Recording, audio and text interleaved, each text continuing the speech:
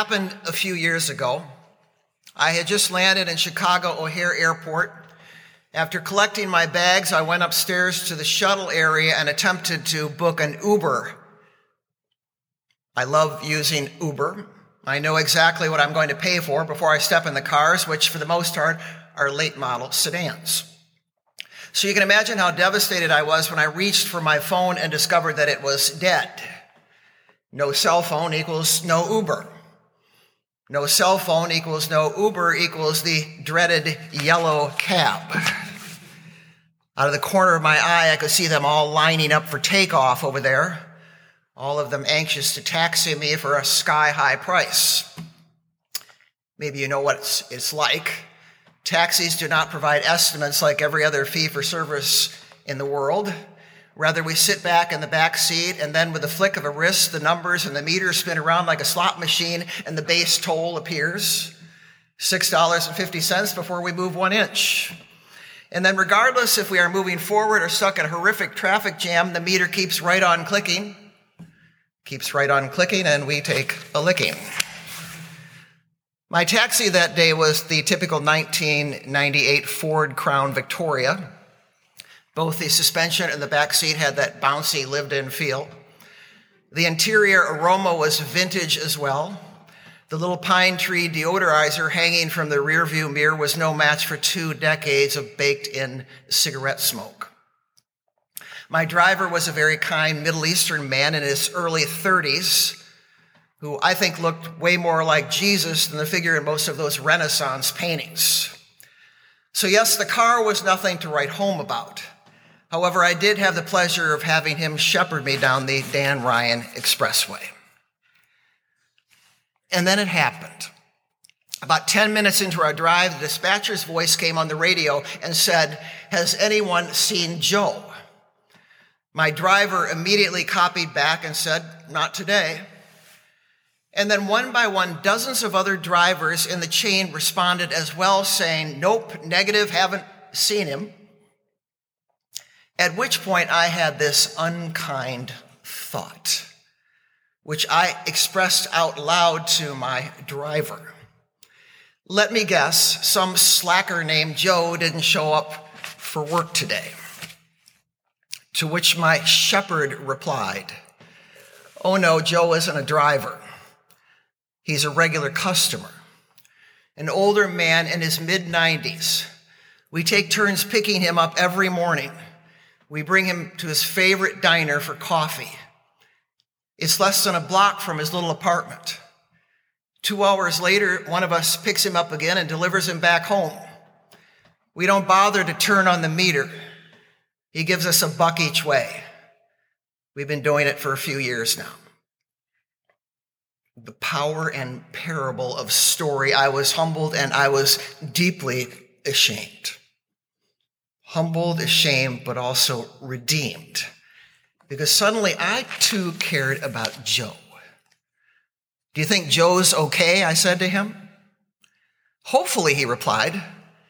"But if we don't hear from him soon, one of us will go to his place and check on him." Now that's what makes America great. The dispatcher and all those yellow cab drivers had created a community of caring. And the result was kindness, loving kindness. Well, the whole experience was a subtle reminder that we live in a cynical, angry world where kindness is becoming a kind of lost virtue. And it is dividing us. It is tearing us apart. In our first reading, the prophet Micah commands it. "O mortal, what is good? And what does the Lord require of you? That you love kindness."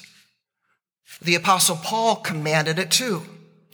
"Let no evil talk come out of your mouths, but only what is useful in building up, so that your words may give grace to those who hear. Be kind to one another." Now, Paul had, I think, the root word for kindness in his mind when he wrote that, which means kin. Try to be kin to one another. That is, treat even a stranger like kin. Because God knows we're all connected to each other. Think about it like this. Think about it like a circulatory system.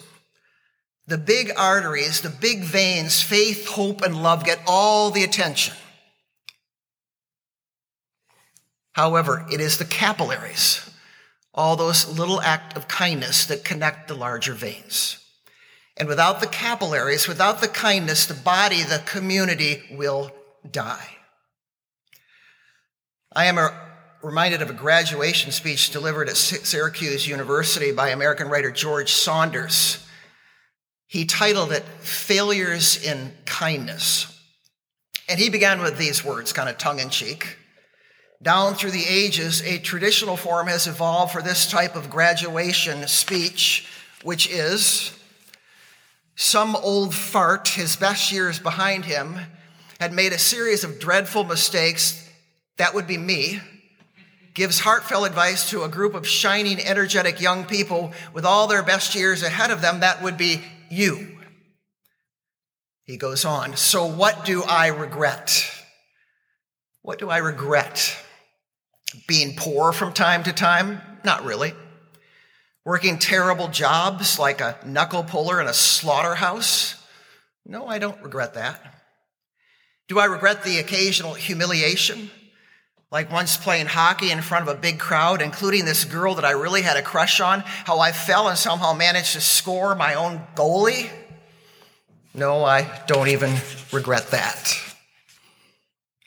But here's something I do regret, and I can relate to this, and maybe some of you can too. In the 7th grade, this new kid joined our class. She wore these blue cat eye glasses that at that time only old ladies wore. When she was nervous, which was pretty much always, she had a habit of taking a strand of hair into her mouth and chewing on it.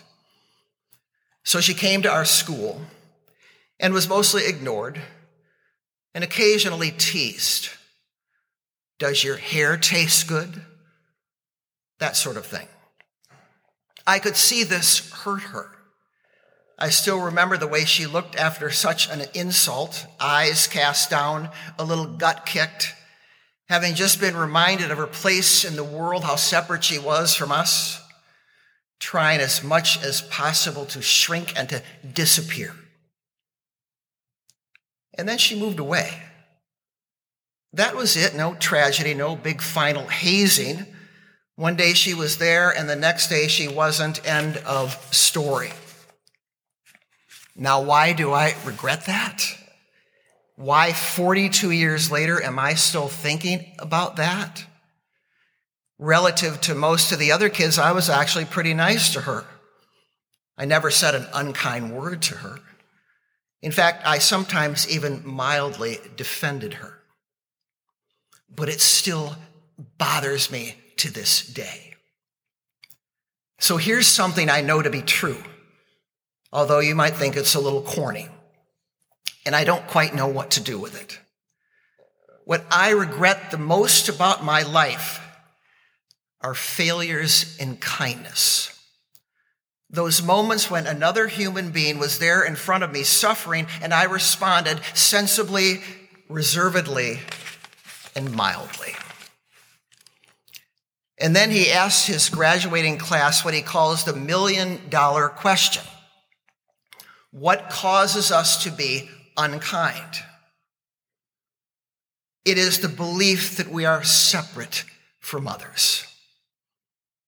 That is, that we are not kin, and therefore we are not kind at a local and a global level. And then he goes on to tell the class he believes that people tend to get kinder as they get older, which I thought was interesting. Here's why. Because over the years, we get our butts kicked by real life, and people come to our defense and help us, and we learn that we are not separate, nor do we want to be. And finally, his parting advice to his class and to all of us. Since according to me, your life is going to be a gradual process of becoming kinder and more loving, hurry up, speed it along, start right now. And then he finally said this, which I love. Tap into that luminous part of your soul, which makes yourself and your world a better place. One little act of kindness at a time. Now, as simple as that may sound, I think he is definitely onto something.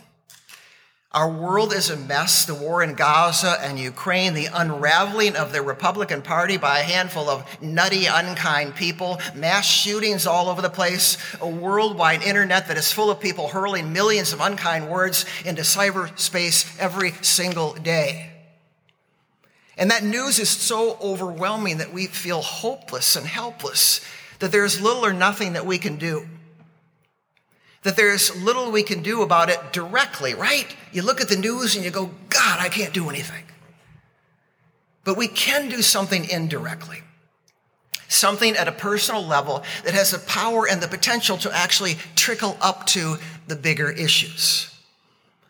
And that is to hurry up and be kind in our everyday lives. Last week, David Brooks wrote an article in the New York Times titled, How to Stay Sane in Brutalizing Times. And he concluded with these words. The core counterattack against this kind of dehumanization is to offer others the gift of being seen. We fight back by opening our hearts and casting a just, loving, and kind attention to others, by being curious about strangers, by being a little vulnerable with them in the hopes that they may be vulnerable too. Hurry up and be kind, because time, I submit to you this morning, is running out. And this kind of kindness begins in small ways with daily encounters. That's how we show up for others. Now, if you need some motivation to do this, I recommend reading the New York Times Metropolitan Diary. Since 1976, it's been a place for people to share unique moments, many of which are subtle, random acts of kindness. It is inspirational and it is simple, and I love reading it. So the following are three of my favorite ones. Dear Diary, I recently threw out a lamp that was in need of repair. I felt a little guilty since it was a nice lamp that served me well. I thought somehow someone would be able to fix it and put it to good use. So I put it in front of my apartment building alongside the outgoing garbage. 3 days went by. Even after the garbage was picked up, the lamp stayed right there where I'd left it. On the 4th day, it was still there, but there was something different about it. So I went outside and took a look. Lo and behold, someone had fixed the part that was broken. So I grabbed it, brought it back into my apartment. A broken chair goes out next. This one is titled, I love this one. This one's titled, The Stranger in the Middle Seat.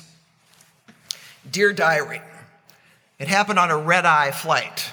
The plane was jam-packed, San Francisco to JFK.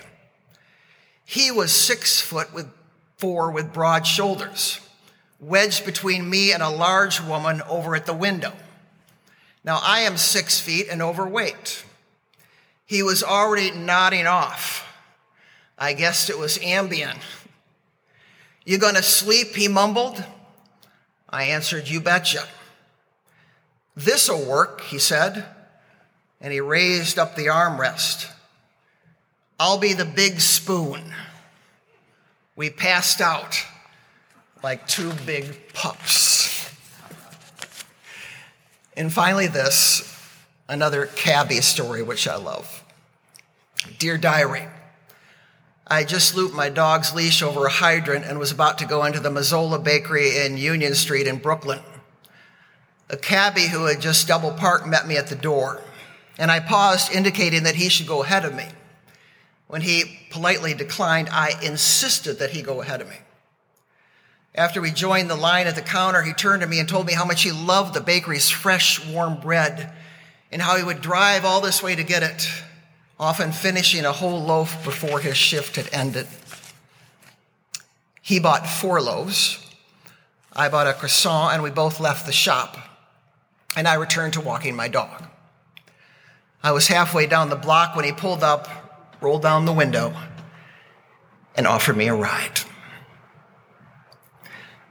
On his deathbed, American-British author Henry James looked up at his young nieces and nephews and offered this parting advice.